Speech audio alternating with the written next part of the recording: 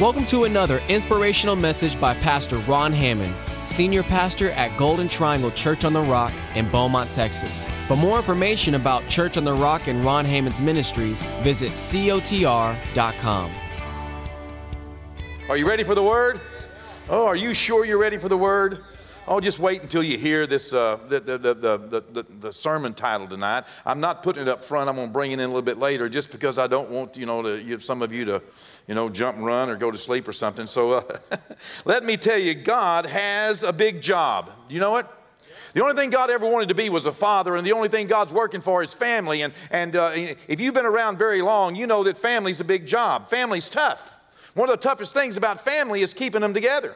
One of the toughest things about family is keeping them, loving one another in unity and harmony and all going the same direction, all loving God and all loving God at the same, pace, all loving God and respecting one another and keeping families and communities and churches and all the other things that require participation, joint participation, keeping those things together, keeping a nation together, going in one direction without it, being divided and splitting. It is not an easy job. Imagine keeping the universe together, keeping the world together. Imagine God's job trying to keep the Catholics and the Methodists and the Presbyterians and the Pentecostals all together as one family. Can you imagine God's job?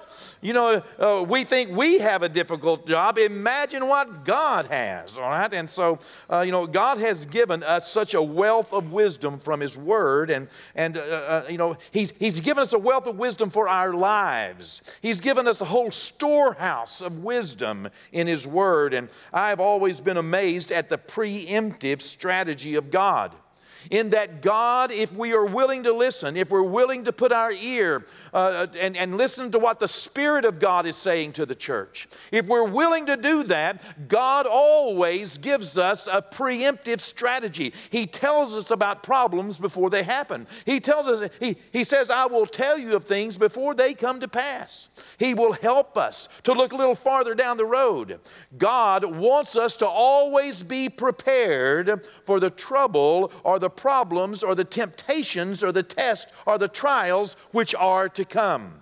I am glad that it's not just all about going to God after I have a problem, but I'm telling you that most often I experience God speaking to me. And if I will give Him my time and my attention, if I will catch what He's saying, then I can establish a principle in my life before I have the problem. And when you have a principle before you have a problem, you have a winning strategy. But whenever you have a problem before you have a principle, then the problem can become emotionally charged. It can become an issue instead of a principle. Once you put a name to it and a face on it, and once you put feelings to it, and you begin to have some emotional connection or emotional investment in a problem, all of a sudden it becomes harder to see clearly what the real remedy is. And it becomes harder to make a decision when you are emotionally invested or emotionally affected by a problem before you have a principle. Temptations should not catch us blindsided. Our church has a history for the past at least 30 years, and most likely way before that. I just don't know because I wasn't here to listen to the messages. But I know for the past 30 years, the messages that God gives us in song and in sermon and also in transition time, in exhortation, in prophecies, the messages that God gives us, the prayers that I hear, they prepare me for a week that I'm going to have. They give me something to hold on to whenever I leave here so that I know that God is with me. I know we have a history here of teaching the Word of God as a preemptive strategy. And I'm telling you right now, we're coming to a very emotional time of year. The Christmas season holds for many people wonderful, wonderful thoughts, and for others, very difficult memories. Christmas is a time whenever families come together or families are reminded that they, for some reason, aren't coming together. And many times it's the differences that families have had through the years, or the differences that communities have had through the years, that looms largest in their mind, the hurts, the pains of the past. Many times holidays are opportunities for people to bury themselves in alcohol and drugs, in division, in arguments. I know you imagine that would never happen, and I know it has never happened in your world or anywhere in our community. This is something that happens probably to about, only 9 or 10 families that must live somewhere, I don't know, up in Silsbee or somewhere. Okay? Bless their hearts. I'm telling you, hoping that you'll run into them sometime so that you'll have an answer for them, because certainly nothing in your world has ever been tense or never been, a place for arguments or a place to remember hurts. But Christmas season is a season of family. And we need to remember what God is hoping. God has this very big job of keeping His family together. And we need to embrace principles before we step into problems and before we step into opportunities or temptations. Do you know that the devil wants to divide you from God? Do you know he's actively working today on a strategy to divide your family? Do you know that the devil is trying his best to divide your church, to divide your community, to divide your nation? He's trying to divide generations. Do you know that the devil is doing his best to create something that you would argue with or that would polarize people in different camps and cause them begin to dislike one another or talk about one another or avoid one another? Do you know the devil is doing his best to destroy what God is trying to build? But here's the truth. The devil cannot divide your family or you from God. He cannot divide your community, your church. He cannot divide your nation unless he can get somebody to work with him. The devil in the Bible is called the accuser of the brethren. Do you know that the devil will accuse other people to you and accuse you to other people? You know the devil will even accuse you before God. He will go before God and accuse you. He stands there to accuse you before God. That's the picture we have of him standing before God to accuse even the Son of God of not being worthy to enter into heaven because of the sinfulness that he appeared to have, which he only took upon himself. He who knew no sin became sin for you and me. Not only will the devil accuse you before God, but do you know that the devil will accuse God to you? He'll say that God doesn't really love you. God doesn't like you. God doesn't care about you. God's not going to do anything about this. What did he say to Eve? God's lying to you. God knows better than that. He's feeding you something that's not true. The devil will do his best to divide husbands and wives and children and parents. He'll do his best to make us sad in a time that God is hoping we'll be glad. The devil loves to destroy. Don't think for one moment that your enemy is asleep. He is not. He's walking about as a roaring lion, seeking those whom he may devour. But resist him, steadfast in the faith. There are some things that we need to understand. God wants to prepare us. There are 3 major truths in the gospel of Jesus Christ. We find that John 3:16 says, "For God so loved the world that he gave his only begotten Son, whoever believes in him should not perish, but have everlasting life." That's the gospel in a nutshell. And these 3 truths of this scripture in John 3:16, which is a foundation, a cornerstone of the gospel of Jesus Christ. The number 1 truth here is it tells us about God's love. God loves us. God loves us. He loves us. We should never be moved off of the truth that God so loved. He loves us, and nothing should ever tell us that God doesn't love us. We should never buy into the enemy's accusation that for some reason God doesn't love me. For some reason I'm hurting or I'm in pain, or for some reason I'm at a loss, or for some reason, God just doesn't love me like he loves other people. That's not true.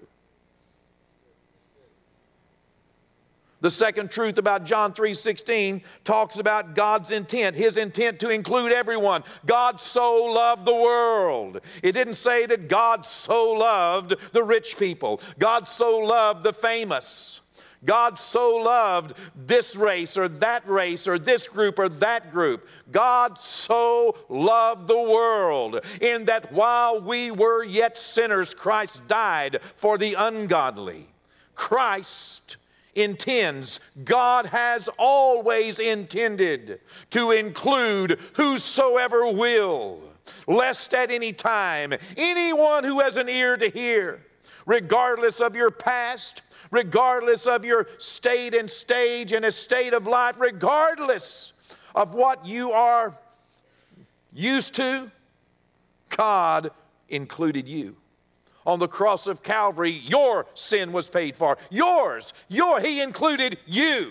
He included the person beside you. He included people who like you and people who are not like you and don't like you. He included everyone. Everyone is included. Your parents are included. Your friends are included. Your enemies are included. God so loved the world that He gave. That's the third truth, is that God's love and intent to include everyone is shown by Him giving. He gave first, He gave most, and He gives always. He gave His best. Love, inclusion, and giving. Those are the foundation points of a godly relationship.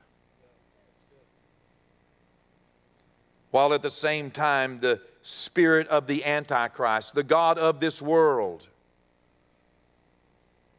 and our old carnal nature that we were born with, that part of us that the Apostle Paul said we must crucify every day. That part that when we want to do good, evil is present with us, as Romans 7 says. That part of our lives that we're still subject to as long as we are in this mortal body. We are subject to those carnal, fleshly appetites and lust that war against the Holy Spirit in our life. Being subject to these things, we must daily crucify our flesh because the God of this world wants to use us. Instead of to show His love, He wants to use us to hate. Instead of including, the God of this world wants us to exclude, wants us to separate, wants us to say, you can't be like me or a part of us. That's the flesh. It's not God. I read nowhere in the Word of God that God said, I'm going to save all the people I like, and all the people I don't like I'm going to send to hell. Hello? If that were to happen, let me tell you what category you probably fall in.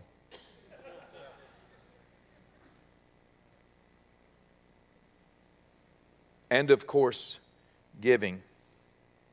Giving is a demonstration of love, and if we want to be like God, we are going to have to be givers. Givers of what? Givers of ourselves, our time, our talent, our treasuries. We don't have to be giving of our heart, giving of our mercy, giving of our patience. Giving. Giving flies in the face of what the God of this world wants us to do. The God of this world wants us to be selfish, wants us to be takers, wants us to be a me first kind of people. Sometime a me only. Me and my family only. Me first. Dog eat dog. Boy, this is good preaching. All right now. The God of this world wants us to not love everybody, to not include everybody, and to be selfish. Boy, we could quit right here, Royce, and say, okay. But you know what? We're going to talk this a little bit more because I have this bang up great idea for a sermon title. Okay? You see, God has given us so much in His Word, trying His best to use us to keep His family together instead of allowing us to miss the fact that the devil is trying to use us to divide his family.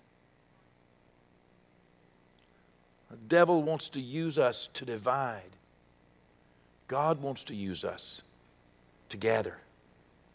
Well, Jesus and the apostles often addressed these temptations that are faced by Christians to be less than loving, to be less than inclusive, to be less than giving. They addressed all the way through the New Testament. And this evening we're going to take a brief look at schisms and heresies. Boy, I love, look at this. Schisms, what in the world are schisms and heresies? That's the reason I didn't say it first. What in the world are schisms and heresies? Well, they're both Bible words. Okay? The word schism means to take something that is otherwise whole and tear it apart or divide it. That's what it means, schism. To divide, to tear something, to take a whole piece of cloth that's weaved together and to tear it. That's what it means. To divide it.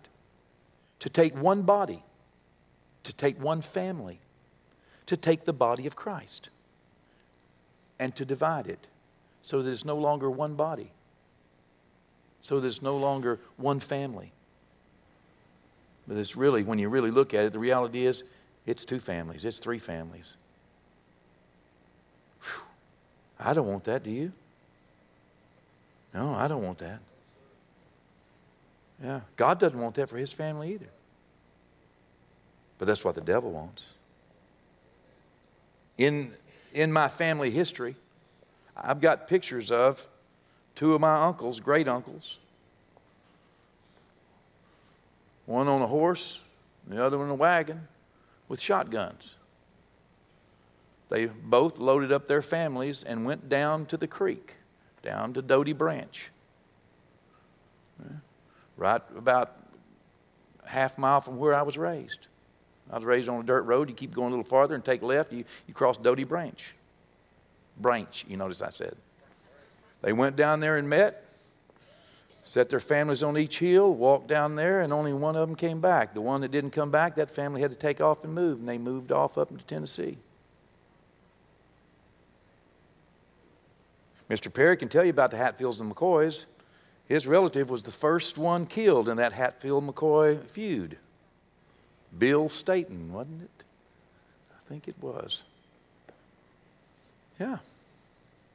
It happens. Well, in 1 Corinthians, the Apostle Paul is writing about these things. He's writing to the Corinthian church. He's not writing to infidels. He's not writing to sinners. He's writing to a bunch of Christians in one church, in one city, that had a whole lot of people, business people, smart people, educated people. Corinth was this big metropolitan area. It was a city that was known for its trade. It sat on a very narrow piece of land between two major oceans, if you will. And they would unload at one. Instead of sail all the way around, they would unload, take it right across that little isthmus and put it on the other ship, and then they could go that way. And so back and forth the trade went through Corinth, and Corinth became this great, big, very influential mega trading center of that day. And the Apostle Paul it established a church and a work there. And then later on, that church and that work was filled with all kinds of different divisions. They started out as one church. 1 Corinthians 10, he writes to them, he says, 1 Corinthians 1 in verse 10, he says, "Now I plead with you, brethren, by the name of our Lord Jesus Christ, that you all speak the same thing, and that there be no divisions." That's the Greek word schisms. That there be no schisms among you, but that you be perfectly joined together, that you be weaved together like a fine piece of cloth, that you be perfectly joined together in the same mind and the same judgment. My goodness, how in the world do we ever achieve that? Well, a part of it is taking on the mind of Christ, that you have determined that you're going to be loving, And you're going to do what love demands. That you're going to be inclusive. And you're not going to be divisive. And that you're going to be giving. You're not going to be selfish. You're going to be, you're going to care as much about others as you do about yourself. That covers all the law and all the prophets, Jesus said. The Apostle Paul continued to encourage the church at Corinth to guard against these divisions, against these schisms within the body of Christ. And he's not talking, as I said, to sinners. He's talking to Christians here. And he continues admonishing them to be joined together, to do what it takes to be a demonstration of the will and the word and the life and the light and the love of Christ. We are the only hope that God has, that some sinner will be saved. Wow. Do you know that you are someone's only hope for heaven? And what you do will influence people. It will. Well, this is what the Apostle Paul was trying to get through to the church at Corinth. He's writing by the Holy Spirit, and he doesn't get off the subject. He goes all the way through chapter 1, chapter 2, chapter 3, chapter 4, chapter 5, 6, 7, 8, 9, 10, getting even down to chapter 11. We read in chapter 11, and he's going to talk to them about the Lord's Supper, about having communion. Now,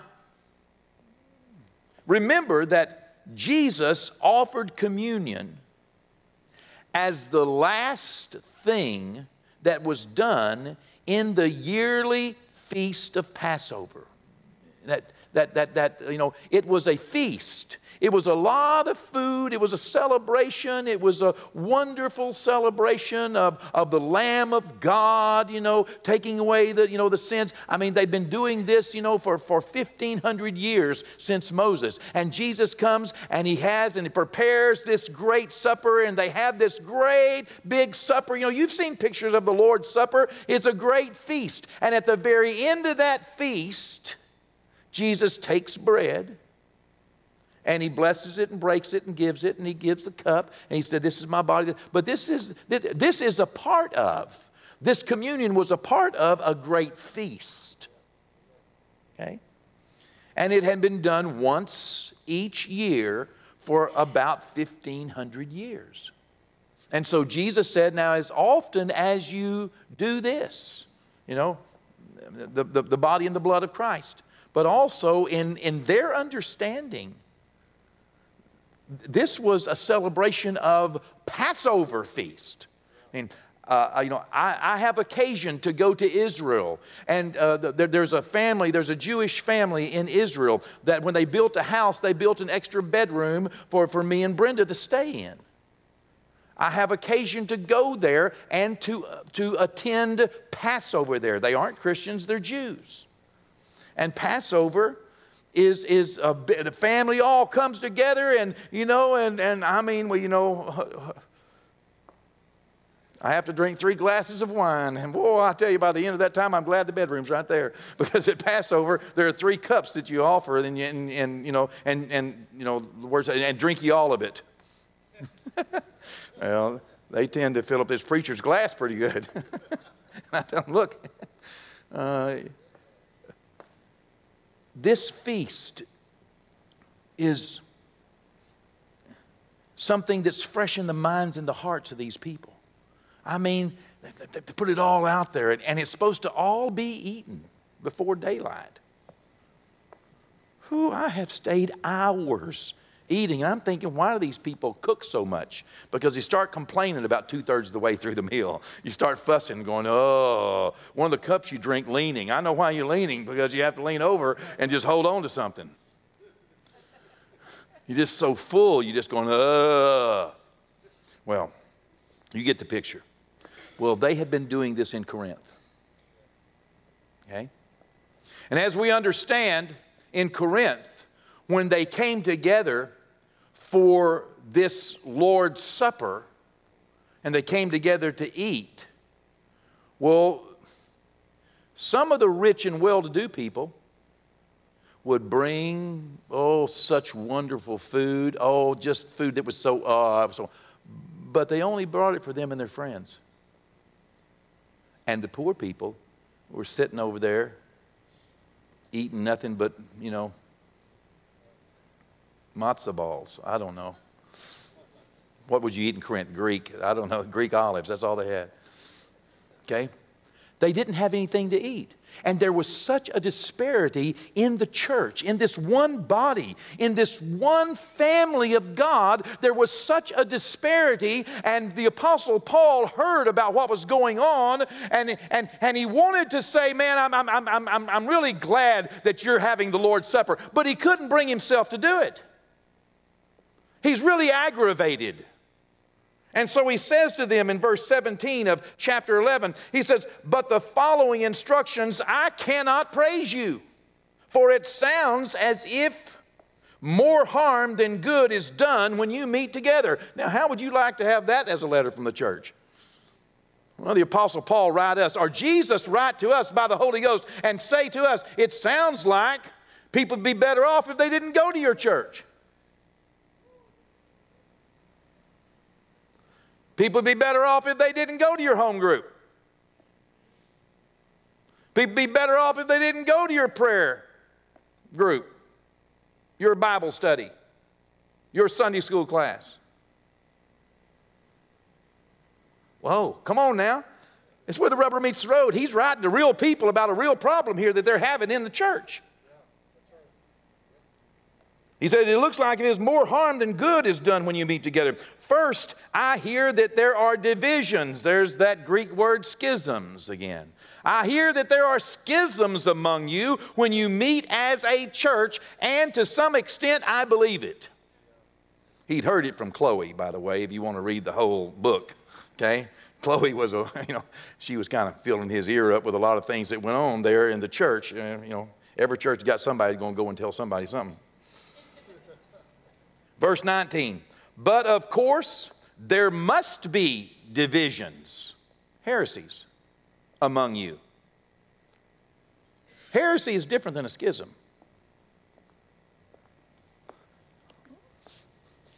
I didn't plan on telling you what a heresy was at this moment. I was going to tell you later, but let me go ahead and tell you right now what a heresy is, okay? These two-word divisions are two completely different Greek words.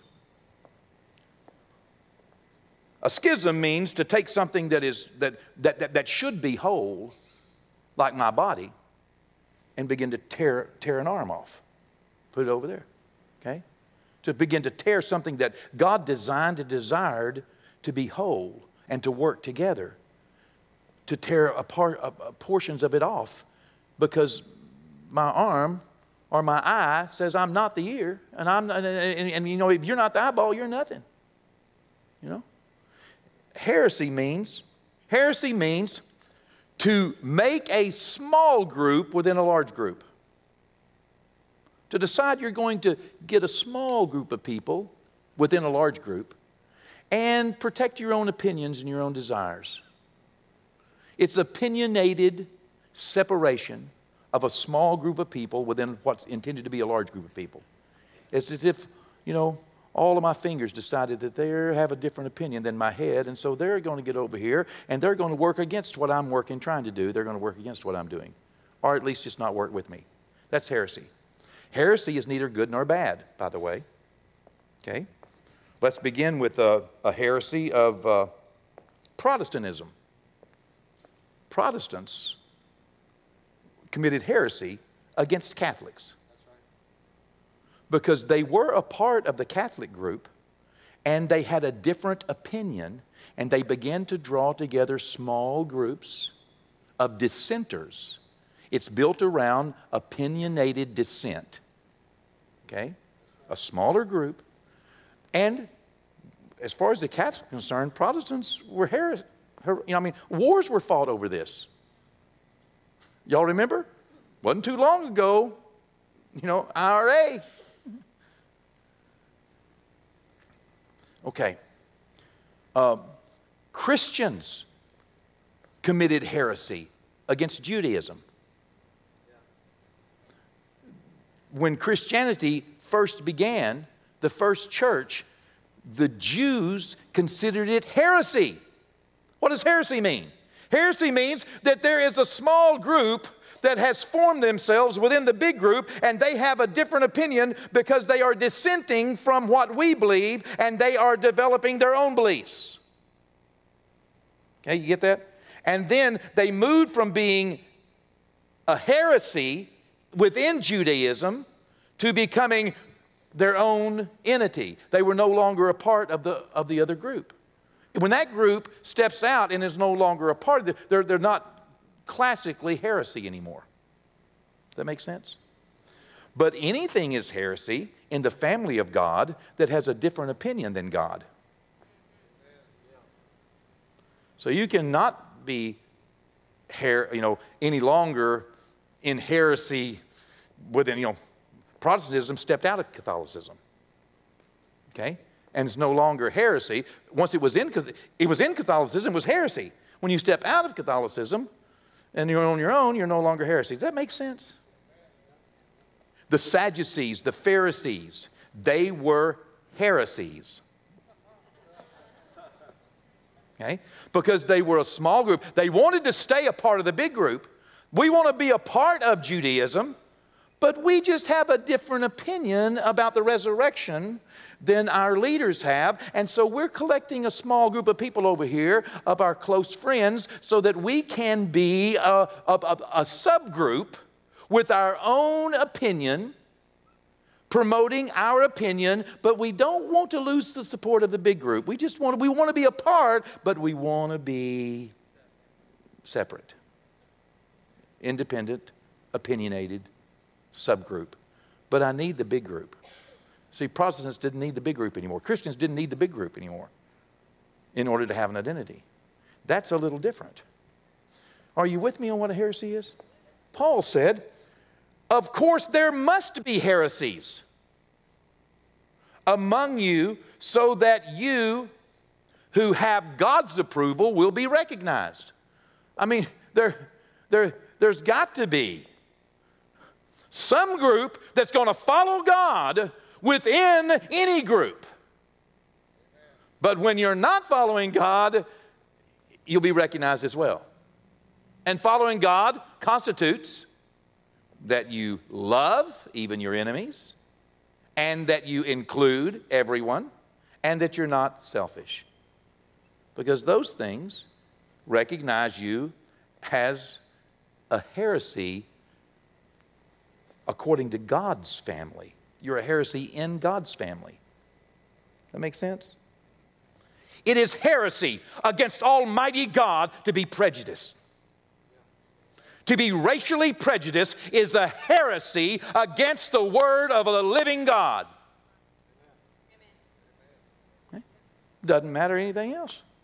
That's the truth, because that's a subgroup, a small group that wants to be a Christian. They want to say we're Christians. They want to say but they happen to hold a dissenting opinion and want to disinclude other races. Some churches are committing heresy because they don't want any poor people in their church. Hello? Some people are committing heresy because they don't want anybody in their church that speaks in tongues. Some people don't want anybody in their church that don't speak in tongues. Some people don't want anybody in their church that had a prison record. Some people don't want anybody in their church that, come on, hello. It's not your church. If you don't want to be a Christian, this is what Joshua said, then serve Baal. Hey, go for it. But don't call yourself a Christian and have some dissenting opinion about the Word of God and gather people around you trying to support your dissenting opinion when you don't love and you don't give and you're selfish and you're exclusionary. Don't think you're being Christian. You need to crucify that flesh. Boy, this is good stuff. You can't just get this anywhere, Charles. Yeah. It's just good Bible stuff, okay? I didn't think this up. The Apostle Paul wrote this, okay? He said, there's got to be some subgroups in the group, or else how could anyone be recognized whether they had God's approval or not? You get God's approval when you're like God. Okay? Do you know some people are committing heresy because they promote homosexuality as an alternative, okay lifestyle in the Christian arena? I had a phone call this morning about it. It's not. It doesn't mean I don't love, doesn't mean we don't include, it doesn't mean that we don't, that we don't give, but it does mean this, that it is not the truth, and you can gather all the people around you, but you're going to be in heresy. Boy, there was a bombshell, wasn't it? Let's talk about women in the ministry next. No. Oh, I should have said women speaking in church and women talking up,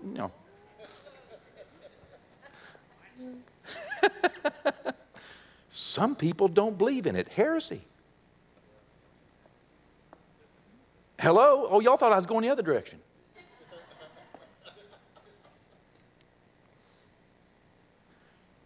Come on now, don't get mad at the messenger. If I'm stepping on your toes shouldn't be right there. Yeah. Verse 20. But when you meet together, he's saying this, I can't praise you for what you're doing, because when you meet together, you are not really interested in the Lord's Supper. For some of you hurry to eat your own meal without sharing with others. As a result, some go hungry while others get drunk. What? Don't you have your own homes for eating and drinking? Don't you rich people, can't you, if you're not going to bring enough for everybody, can't you just, eat those sumptuous fares at home instead of parading them around people that don't have it and not bring enough for everybody? That's what he's saying. Don't you care about other people? You're just sharing the good stuff with you and your friends, and you're letting the poor people sit over there and go hungry? Don't you have your own homes for eating and drinking, or do you really want to disgrace God's church and shame the poor? What am I supposed to say? Do you want me to praise you? Well, I certainly will not praise you for this. I am not going to think good about you. I'm not going to feel good about you. And I'm not going to talk good about you whenever you are just displaying an unloving, uncaring, exclusionary, selfish display. This is supposed to be a Christian thing we're doing. It should be like Christ. Okay, this is the hope of God, and this was where I was headed tonight. Didn't get all the way there. This Christmas season, as you visit your family, as you go and have your dinners and your parties, and you go to your, office parties, and you go, with family and friends, okay? This Christmas, don't be schismatic. Don't withdraw into heresies, into small, dissenting subgroups of people who are like you and people who like you, and forget about those who aren't and don't. Be loving, be inclusive, and don't be selfish this Christmas. Your family, the future of your family may depend on it. Okay? The devil wants to tear us apart. God wants to bring us together. But we can only come together around God's truth. Loving, inclusive, and giving.